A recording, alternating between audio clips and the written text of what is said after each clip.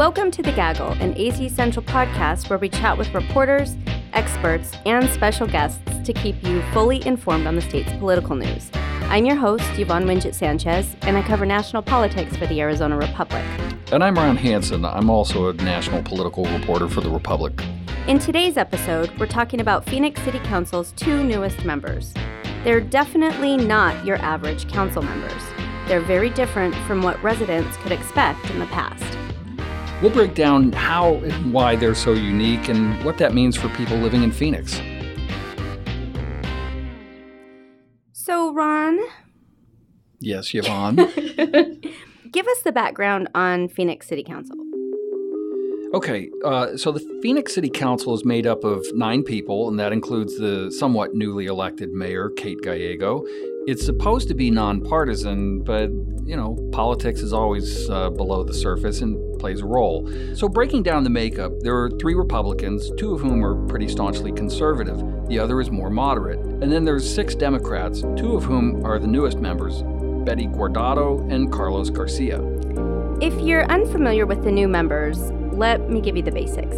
Betty Guardado and Carlos Garcia were sworn in on June 6th. Betty was a union organizer with the Hotel Workers Union in town. She's a mom of 2 young kids, she's a first-generation American, and she has never ever held any other political public office. And she easily defeated her opponent, Vania Guevara, who was a former city staffer. Similarly, Carlos Garcia defeated a city council member and retired Phoenix police officer Michael Johnson. He's a father of 2 and a pretty well-known activist who ran a migrant rights group. You might recognize his name from his several showdowns against former Sheriff Joe Arpaio. Garcia has also been critical of Immigration and Customs Enforcement, better known as ICE, and the Phoenix Police Department. So that's just a little information on Betty and Carlos, your new city council members. It does not take a political junkie to see. They definitely are outside insurgents with the potential to really shake things up.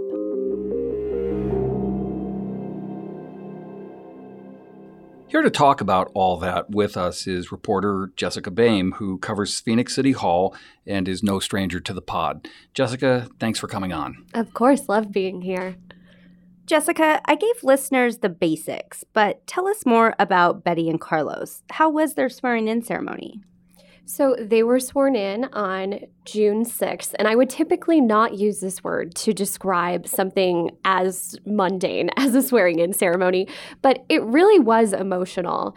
The ceremony incorporated a lot of examples of their diverse worldviews and backgrounds, and kind of just spelled out how unique and unusual these candidates and now city council members are. How so? So there's a lot of attention on Carlos because he is probably the dictionary definition of a non-traditional candidate, and I'll get to him, but I want to start with Betty. Betty began her career as a housekeeper in a hotel in California, but she really quickly joined a union and learned how to mobilize others in the union, and then eventually actually ended up landing a job as an organizer. She moved to Phoenix about 15 years ago, and she's been very involved in getting some of our current council members elected through the Unite Here union. She worked to get several of them elected, and I sat down with her a few hours after her swearing in, and she basically said it was time for her and people like her to realize that they can be the candidate.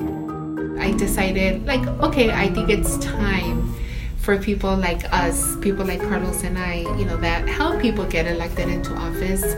I think those council members and mayors brought something different to the table, and now, we want to bring something even more diverse. And then there's Carlos, and you hit on this, but he is an activist at heart. And though he's most known for his altercations, if you will, with Arpaio and others during that SB 1070 era. That's where Arpaio's at. That's where he plots all these things out. And then we're going to march all the way to the ICE office. He's also been very critical of the Phoenix City Council and the police department, which, guess what? Now he's a part of that system. And, he joked at his swearing in that he would have never imagined being in this position as an elected official 4 years ago. And I think probably all of us who live in the political world also would never have guessed this would happen. So, as I look at both of our new council members, it's so obvious that they took these non-traditional pathways to City Hall. And they're both outsiders. They've both been critical of the council. And I guess the takeaway is that they're sort of these normal people who decided, I'm going to be a part of local government. And their communities, their voters agreed with them. So on that note, you're right. They're certainly not conventional politicians in the traditional sense. They're everyday people. But what does that mean for all the other everyday people now that they're going to be representing? Sure. I mean, I guess only time will tell. But I think the hope of the people who elected them is that, that these people, that Betty and Carlos, will just be more accessible just because they're more relatable to those individuals that they're representing. Their constituents, particularly the minority and low-income members of their community, may feel more comfortable addressing their needs with these individuals because they've gotten to know them outside of the, sometimes intimidating world of city government. So there's a hope that they might come in with fresh eyes and be able to address some of those basic needs in the community that may have been ignored for a long time. So it strikes me that these two really understand and probably have the shared experience of knowing what it's like to have unfixed potholes, or maybe not the best, most reliable public safety and patrolling. Maybe they've grown used to the streetlights being out in their neighborhood. So how do you see them tackling kind of those basic fundamental nuts and bolts of city government on that level? Right. And that was one of the things that Betty especially has brought up so frequently, that it's good to have these like pie in the sky dreams at city council, but for their communities, which both of their districts, I would say, are, have communities that are among the most low income and heavily minority communities who have almost gotten used to the idea that their streetlights will be out, that they have potholes. And, I think the idea is that they will come in and tackle those on kind of a granular level. And, I asked Carlos, what is the most important thing? What is the thing that your district needs the most? And it was interesting. He said, I think that my community just wants to feel respected. I think the critical need is respect. I think some of the stories that I saw while I was canvassing is people having their water shut off, people, a demolished building in their neighborhood that was just left with, for children to breathe in the things that were there. And I'm assuming that doesn't happen in other parts of the city. And it's fair to say that parts of his district and parts of Betty's district, Carlos represents South Phoenix, Betty represents West Phoenix. They've gotten the short end of the stick. I'm not going too far in saying that. And so it'll just be interesting to see if they'll be more proactive in seeing and addressing those issues and, maybe fill a pothole before the complaint comes in. It strikes me that the complaint is maybe even a loaded term here, that the problem isn't that a complaint comes in. It's actually maybe a good thing to see because it's a symptom of new engagement in a part of the city that maybe hasn't had that much of it. It would mean residents think there's, I guess, hope that things can get better. That's a really good point because most of the ways that the city addresses issues like, let's just stick with potholes, is through complaints. And what we've seen is that people in those areas think, well, it's never been resolved, so why am I going to complain at this point? And so, yeah, if we start seeing complaints come in, that could be a really good testament to this newfound connection they have with their council members. In some ways, the fact that these areas feel that they've been abandoned for so long kind of paved the way for people like Carlos and Betty to be successful. Okay, so that's the positive way of looking at the election of these two to the council. But could their lack of experience in the halls of government have its downsides? Like, how do they really plan to take their backgrounds and to leverage them to get actual, tangible, meaningful policies and money for their districts. Yeah, I mean, that's a good point and something we're going to have to watch because, City Hall is not a union. It's not a protest, and you can't just, walk out or organize a protest every time you disagree with someone on city council. And as a council member, you are one of 9. And if you want to get anything done, you've got to build a coalition. And if these folks want to do all the good that they claim they want to do for their district, they're going to have to find within themselves that balance of maintaining their roots and the reason why people elected them, while also being realistic about what's possible within this very formal body that they've just become a part of. So how is that going to change the dynamic of the council? I mean, these 9 people really have to work together to operate the city, and they come from very different viewpoints, both politically and from life experiences. Do you have a sense as to whether or not this is going to lead to tensions that could trickle down and affect Phoenix residents? It certainly could. I mean, I think when I think of the possible tensions that could arise, my head goes directly to Councilman Sal DiCiccio. Until now, Sal has kind of been the lone wolf rabble rouser, if you will. The rest of them try to be fairly well behaved, but he definitely, can light up a meeting. And, he's basically ideologically the anti-Carlos. He represents District 6, which is Ahwatukee, Biltmore, parts of North Phoenix, Arcadia. It's an affluent district, and he's a staunch conservative. There's going to be situations in which Sal and Carlos find themselves on very different sides of an argument. And I could see Carlos kind of taking on a similar persona, though, as Sal. And so I think everyone who watches Phoenix city politics is kind of waiting for those punching gloves to come out and see what happens. I think it'll be interesting, to say the least. Okay, so give us a sign of these coming attractions. What kind of issues are Sal and Carlos likely to quarrel on the most or the fastest?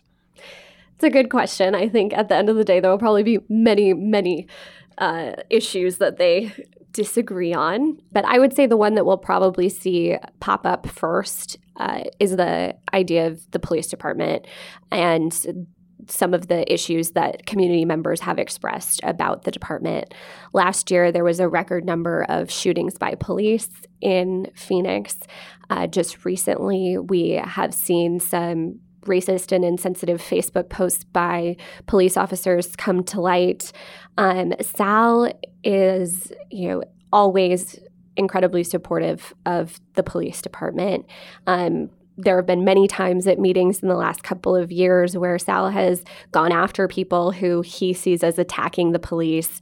And, some of those people have been people that are very much aligned with Carlos. And so Carlos has not been shy about wanting to address community police relations. And I think that is an area where you're going to see them go head to head.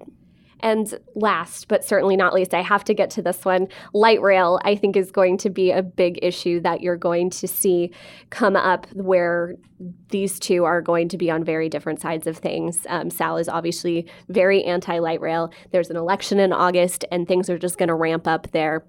And Carlos has been supportive of the light rail. I'm so sorry. You're going to have another election to cover? Me too. Is this going to affect the productivity of the council? Will they be able to kind of work past their personalities and their, public personas and their politics and be able to do the jobs that taxpayers have elected them to do and not just fight about things? Oh, goodness. That's going to be, I think, the biggest test for Mayor Kate Gallego. And she's only a few months into this position. She was sworn in March. So she's just getting her footing here. And now we're throwing a couple of wild cards at her. And it's going to be interesting for her to be able to find that right balance in her leadership role to kind of allow those council members with big personalities to have those personalities, but still make sure that they're coming together and actually getting things done. And it's not going to be easy because at the end of the day, the mayor doesn't have like a whole lot of power she can hold over another council member's head. She's just 1 vote out of 9, just like the rest of them. But she could use her influence to make their lives more difficult if they get out of line. You know, she has control over things like subcommittee assignments and what gets on the agenda. I'm hoping it doesn't come to that, but I will surely be back to update you if it does. All right, listeners, let's dive into some afterthoughts. So what does it say about Phoenix more generally to see Betty and Carlos elected to the city council? We've talked all about how untraditional they are and how progressive they are. Does this suggest the city is moving more to the left? Is the electorate more diverse, more youthful, more engaged than they've been maybe in the past? Maybe. It's important to remember that this election was super low turnout. It was a May election, so most people forgot that it was happening. So we're dealing with a really small sample size here. But I think we are seeing a rise in non-traditional candidates, even nationally. And I think Betty and Carlos definitely fit into that mold. I mean, you could even go as far as to look at President Trump. He's also a non-traditional candidate. And although he is very different from Betty and Carlos, you can argue that, you know, his supporters like him for the same reasons. He's not a part of the system. He's an outsider, just like they are.